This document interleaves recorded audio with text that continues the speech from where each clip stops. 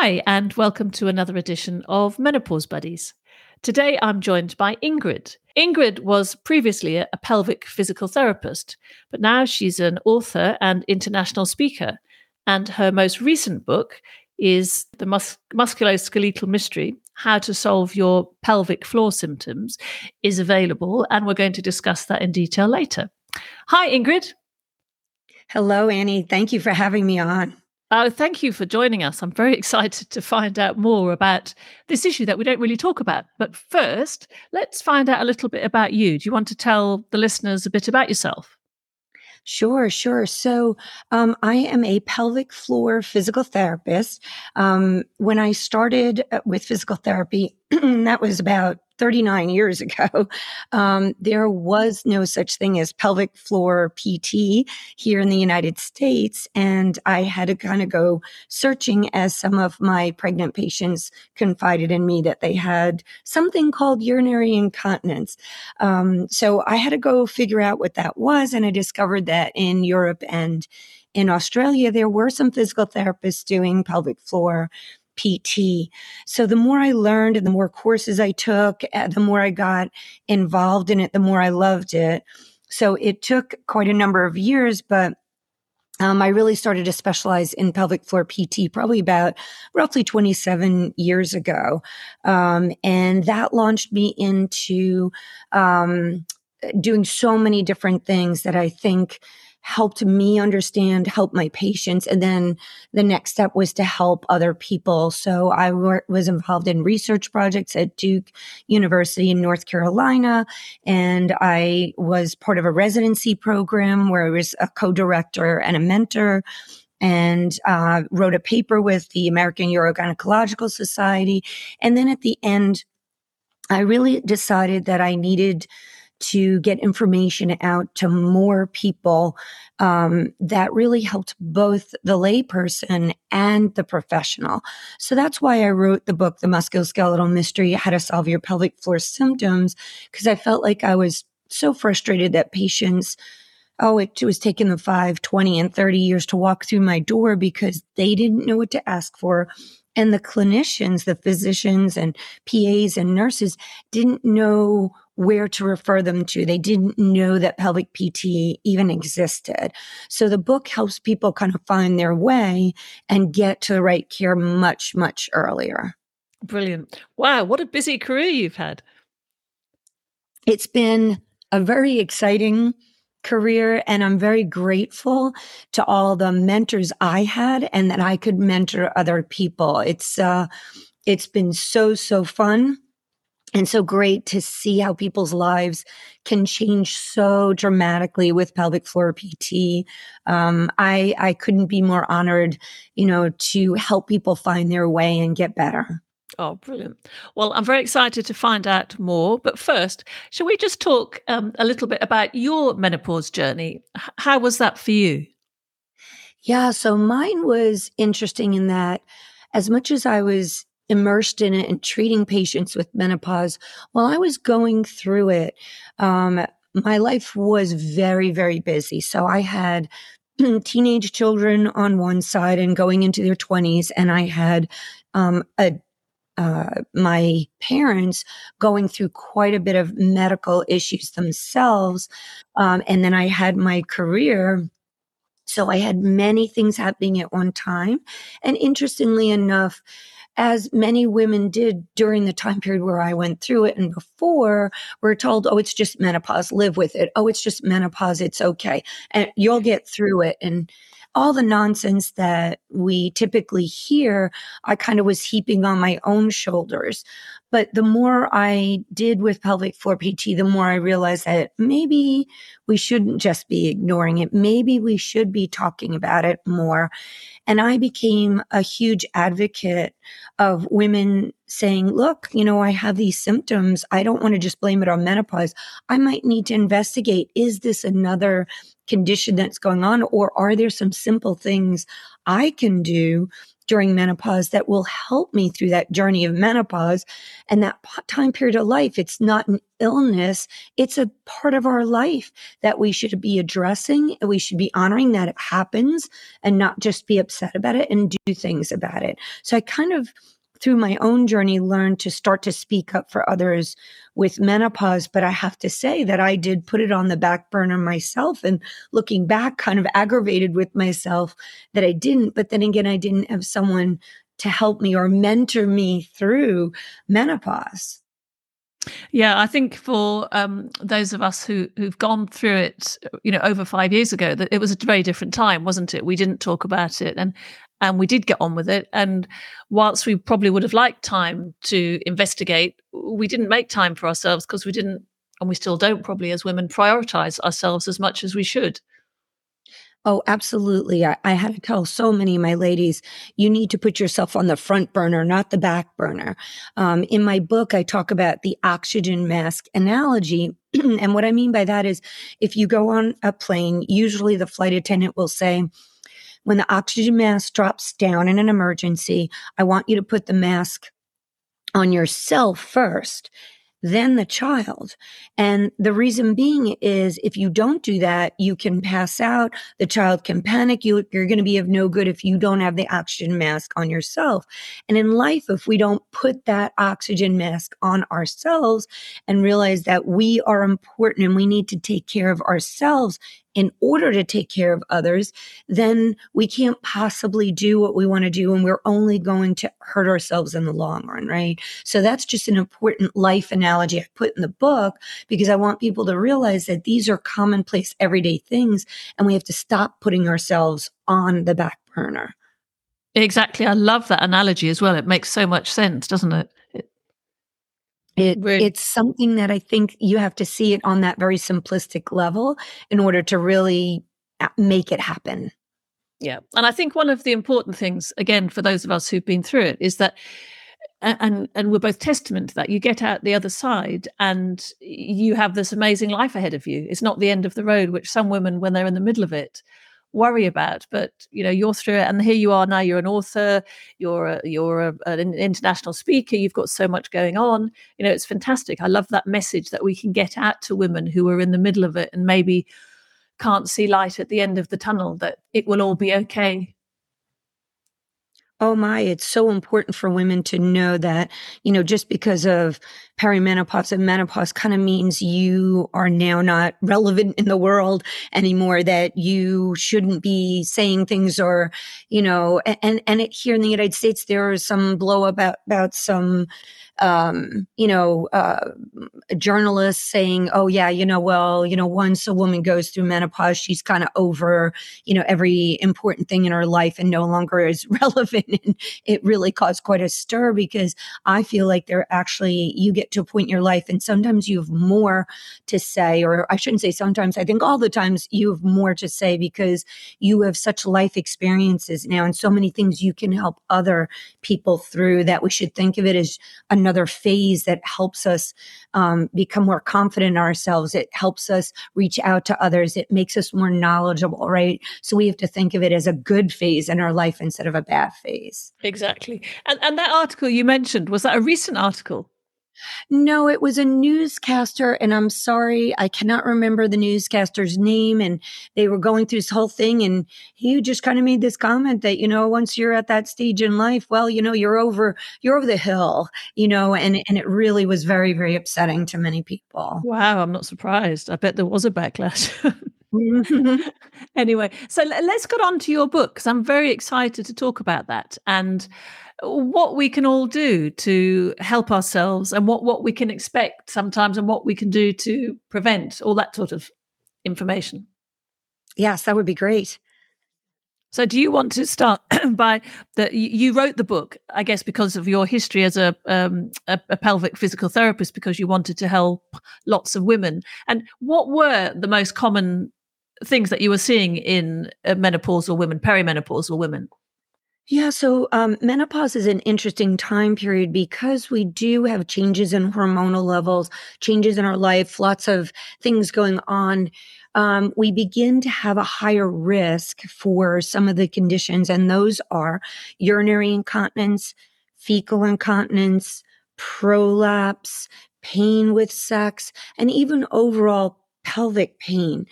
But the thing is, we don't connect that with menopause because we're just told, oh, you have those things as you get older and just live with it.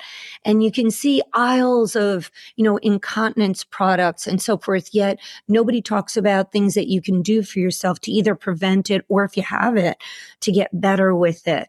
And those are some of just the main things that you might discover in the pelvic area. Same with pain with sex. It's kind of like, well, yeah, you have dry tissues, just live with it, or, just use this or whatever it may be. And instead of saying, well, there's some really great things you can do to get your pelvic floor healthy and actually improve or get rid of that pain with sex at a time period where we should be enjoying it, right? We should be really having a wonderful time period with our partner at that point. And unfortunately, that can be interruptive, but then we're kind of told, well, that's okay.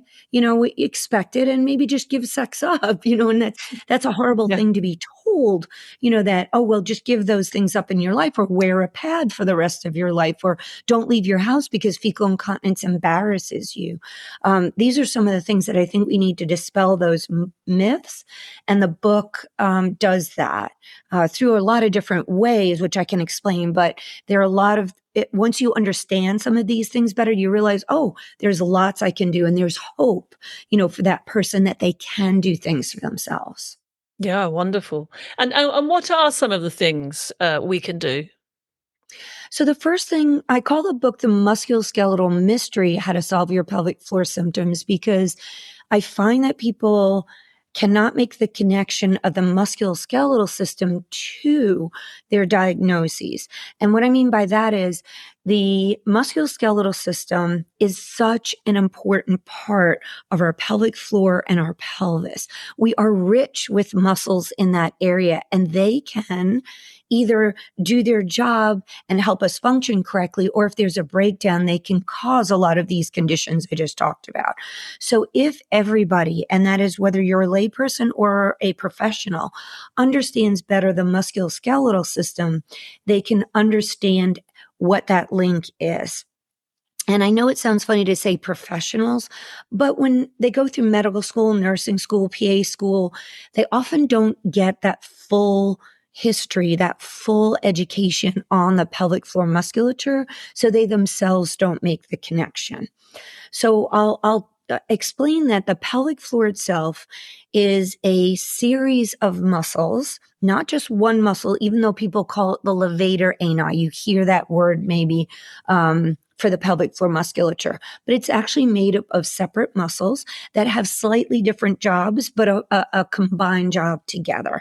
And the first job would be supportive. So what does that mean? That means that the pelvic floor holds us up through our whole life. So whether we cough, we sneeze, we lift something, that it holds us up. It has a sphincteric job. That means our little sphincters, which are circular muscles that help control bodily function. So it could be, it controls our pee or urination. So the muscle can close and we don't urinate. It opens and we do urinate. But if it's weak, it can open on its own, creating a leakage. We have anal sphincters, which help control our bowels. So whether we poop, and if that's working well, then it's closed when we don't want to poop. It's open when we do. If it's weak, we can lose fecal matter or poop when we don't want to, or we can have just a little bit of a stain on the underwear, or we can have a massive loss, or we can have a gas loss. We can be walking along, with the walking toots, as some people call, because we have a weak pelvic floor, Yeah. right? Or during exercise, they're embarrassed. They don't want to go Yeah. to exercise class because they've loss of gas. And then they stop exercising, which is so important during menopause, Yeah. right? So it can limit the ability to exercise, which can be a terrible kind of rolling snowball, right? Where things get worse and worse. And then that's the second function. The third function is sexual. And this is really important because it helps us have intercourse and it helps us enjoy intercourse. So if a weak or a tight floor or dry tissue that makes the muscles get tighter, we have a snowball effect there as well. And after a while, we don't want to have intercourse and we blame it on low libido or hormones and estrogen instead of saying, well, maybe the tight muscles are causing these problems. So we need to address that. And then lastly, the fourth function is, I shouldn't say lastly, the fourth function is kind of this part of our whole core. And we mistakenly hear the word core and people think it's the washboard. It's only that part of our abdominals when that is the least important. Our pelvic floor is actually the most important part of our core. It's the foundation to our house, if we want to look at it. And the rest of our core, like our abdominals, is the front of the house. Our diaphragm, where we breathe from, is the roof of the house. And our back and buttock musculature is the back of the house. But if we pull the foundation out from our house, we end up losing the whole structure, right? We end up somehow impacting the whole structure of the house. So that's important. And then the very last function is the sump pump, as we call it, where it helps actually pump fluid out of the pelvic area. It helps prevent like congestion of fluid in the area. So that's 5 functions for an area that we completely ignore. Isn't that interesting? Like we don't even know that it's there and it does all this beautiful work. So lots of jobs, little recognition. Wow. Yeah. Who knew? And is there sort of something that you can tell the listeners, just something that we can do to help? Because, as you say, we're not very aware of it. We are aware of it when we're pregnant because we're told to, exercise those muscles, and you're told to stop peeing, but apparently that's not good advice anymore because that's meant to strengthen it. But what are the things that we can do to prevent anything happening down the line? Yeah. So staying at the global staying active, walking, it doesn't need to be aggressive exercises by any means, Yeah. but, walking and staying active is like one thing that I always advise, that's a bigger general picture. But for our pelvic floor itself, I can explain a little bit. So I'll take that a step back a little bit. But in the book, I spend 4 pages explaining how to do a pelvic floor contraction and relaxation. Because the misconception people have when they say a Kegel is that, well, I just need to tighten and squeeze that pelvic floor as hard as I can, and I need to do 1,000 of them. And I tell people, please don't do that. Please don't try to stop your urine, because that is the reverse of how the pelvic floor should function. And if you think back to when I was talking about sphincters, if that pelvic floor, you're trying to pee and close the muscle at the same time, you're doing the reverse of what the pelvic floor is meant to do. So you're trying to do something that is the reverse of its normal functional capability. So instead, what I tell people is you want to think of a drawing up and in sensation and then a release. And I caution everybody that if you're trying to do the exercise and you cannot find the muscle, I know that sounds funny, but many people cannot find it. They don't know how to actually do that drawing up and in sensation. If they can't do that, they have pain with it, or they cannot relax it, that is a sign that you need to go to pelvic PT. It's very important to realize that, because if you try to do these exercises when you have these issues, you can make those symptoms worse. An example would be overactive bladder.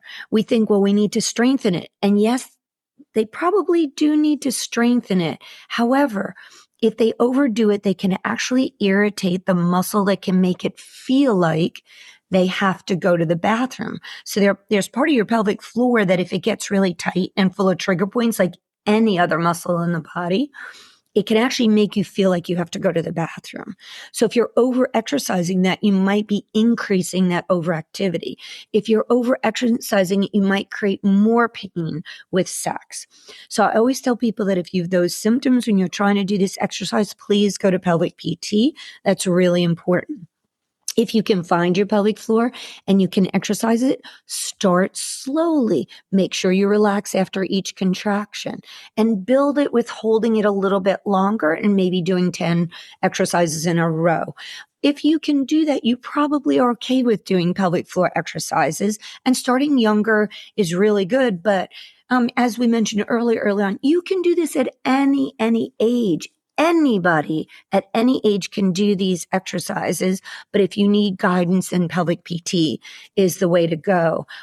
So please don't think that just as you get older or during menopause, you can't do this. You absolutely can and should do it. That's of vital importance. So I'd say that pelvic floor exercise is indeed one really important part of helping someone who has any of these kinds of symptoms or conditions.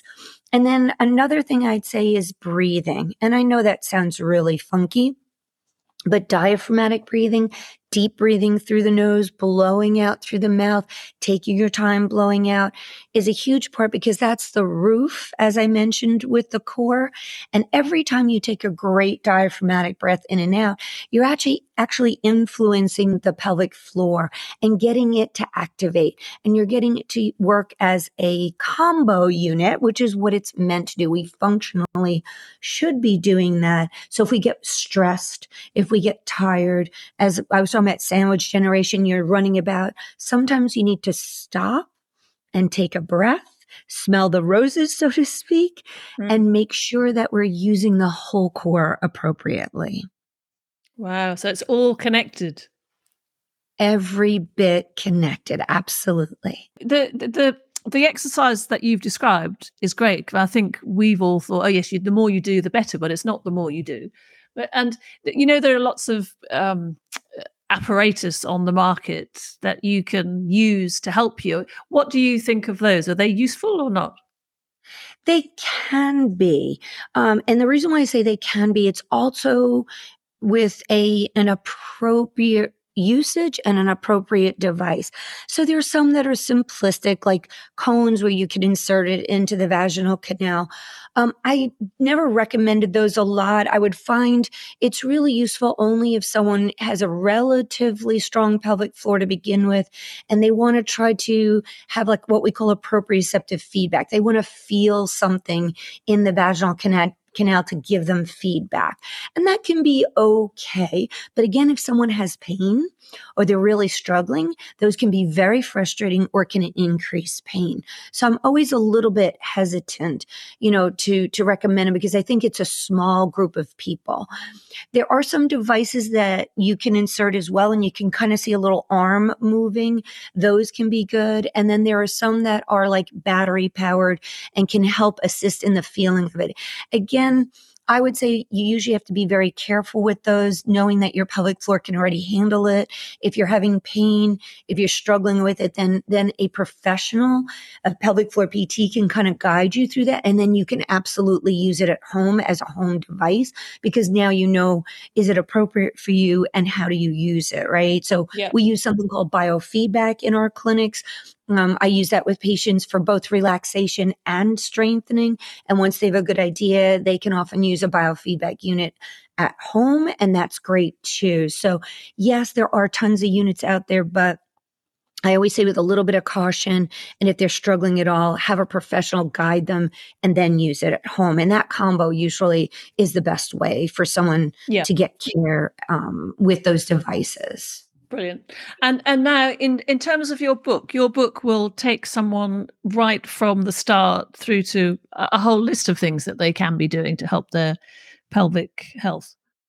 Yes, absolutely. So the great thing is we start with that musculoskeletal system like we were describing, and then take it to the next level of how do your conditions relate to that, so you know why you're having the symptoms, then there's an entire chapter on what you would expect in a pelvic floor exam, so that when you go, you're not afraid of what in the world are they going to do in this treatment or this assessment, right? And I don't want people to be nervous or afraid or have anxiety with it, because that keeps people from actually going.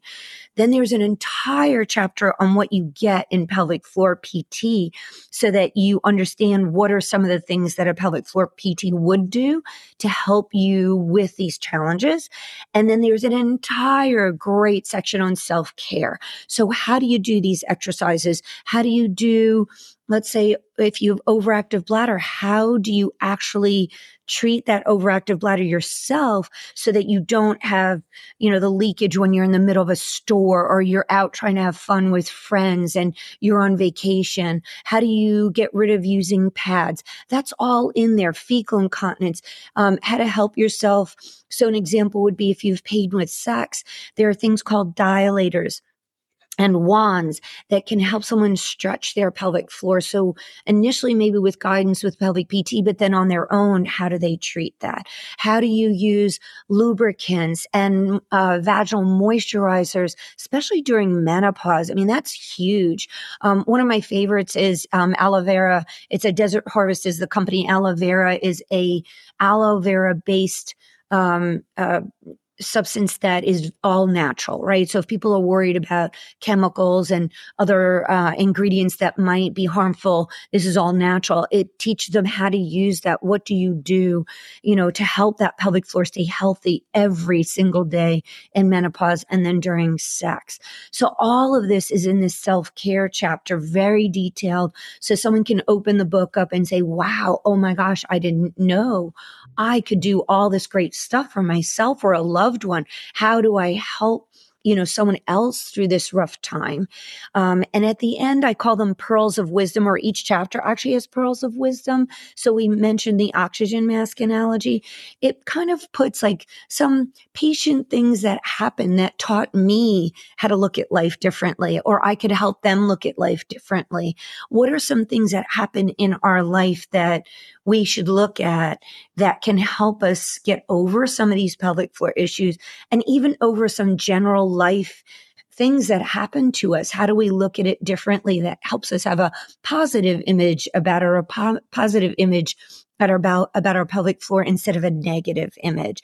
And then at the end, I've got how do you prevent having Dr. Google influence your life in a very poor way? Because a lot of people do look things up on the internet and then they get very scared about what's out there. This has reputable sites that someone can go to get more information. Brilliant. Well, I think you hit the nail on the head there, because it's talking about we're not even aware of our pelvic floor. I think once we've finished with childbirth, if we've had children, we think, oh, it's all okay, it's working fine. And then it's only when something goes wrong that you actually think, oh, I need to pay a bit of attention there now. Yeah, and it's kind of sad that we look at things as, oh, it happened. Now what do I do to get it better instead of preventive? What can I do for myself so I don't have those issues? And that starts early in life. It's really, I always say if I could have every 18-year-old young lady in the clinic and teach them some basic things for their life, I would love it. But that's not the way things work at this point. Even during pregnancy, and we're trying very, very hard in the United States right now to change the narrative that, if you're having problems during pregnancy and after pregnancy, it'll probably go away and just live with it. No, we need to look at it during pregnancy and what we call the fourth trimester. So it's not just the 6 weeks after giving birth. It could be months and a year or more afterwards. If that individual is having problems, then we want to address that, because we don't want those problems revisiting later in life, especially during menopause, where there's a greater risk that these problems come back. So if we can treat things during pregnancy and fourth trimester, we can maybe be preventative of things that happen in menopause, or at least understand it better and help ourselves during menopause so much better. Wonderful. And now, how can people get a copy of your book? You can get it on Amazon. You can get it at desertharvest.com. And then we also have a UK distributor called Pelvic Relief. And she has it. So if you look on the products part of her website under Desert Harvest, you'll find it there as well. So a lot of great different ways for people to find the book. Okay, I'll put that on the podcast episode information so that people will have access to that as well. Thank you. That'll be great. I hope people really, can get that great information. It can really, change the narrative. And that's key, is that we try to change that narrative of we have to live with this, especially during menopause, because that's what women are told is you have to live with this. And it's kind of sad that, it's 2023 and we still are told you have to live with these things when there are some pretty easy things that can be done. Exactly. And I'm hoping that, the listeners will hear this and then hopefully start doing something about it so it is preventative and then it doesn't become an issue as they go through, further into the menopause journey. Right, right. And, I always tell people, please, reach out for that medical practitioner before, things escalate out because, same with incontinence that we were talking about before, both fecal and urinary incontinence are things that we feel is so commonplace. But I tell people these conditions are common. They're not normal. And we have to normalize the talk about it so people feel comfortable talking about it. But we don't want to say the conditions are normal because that makes people say, well, okay, I just have to live with it. No, we want to make sure that people understand they're not alone. Many other people suffer with this, but there is help for it. And there are many things we can do for it. And I think that's a fantastic message that we've hopefully passed on to a lot of people here. But that was wonderful, Ingrid. Thank you so much for sharing that. And I'm so excited to read your book. Oh, thank you, Annie, for having me on. I really appreciate it and love getting this message out there. It's a great one. It's a really good message. Thank you, Ingrid. Thank you.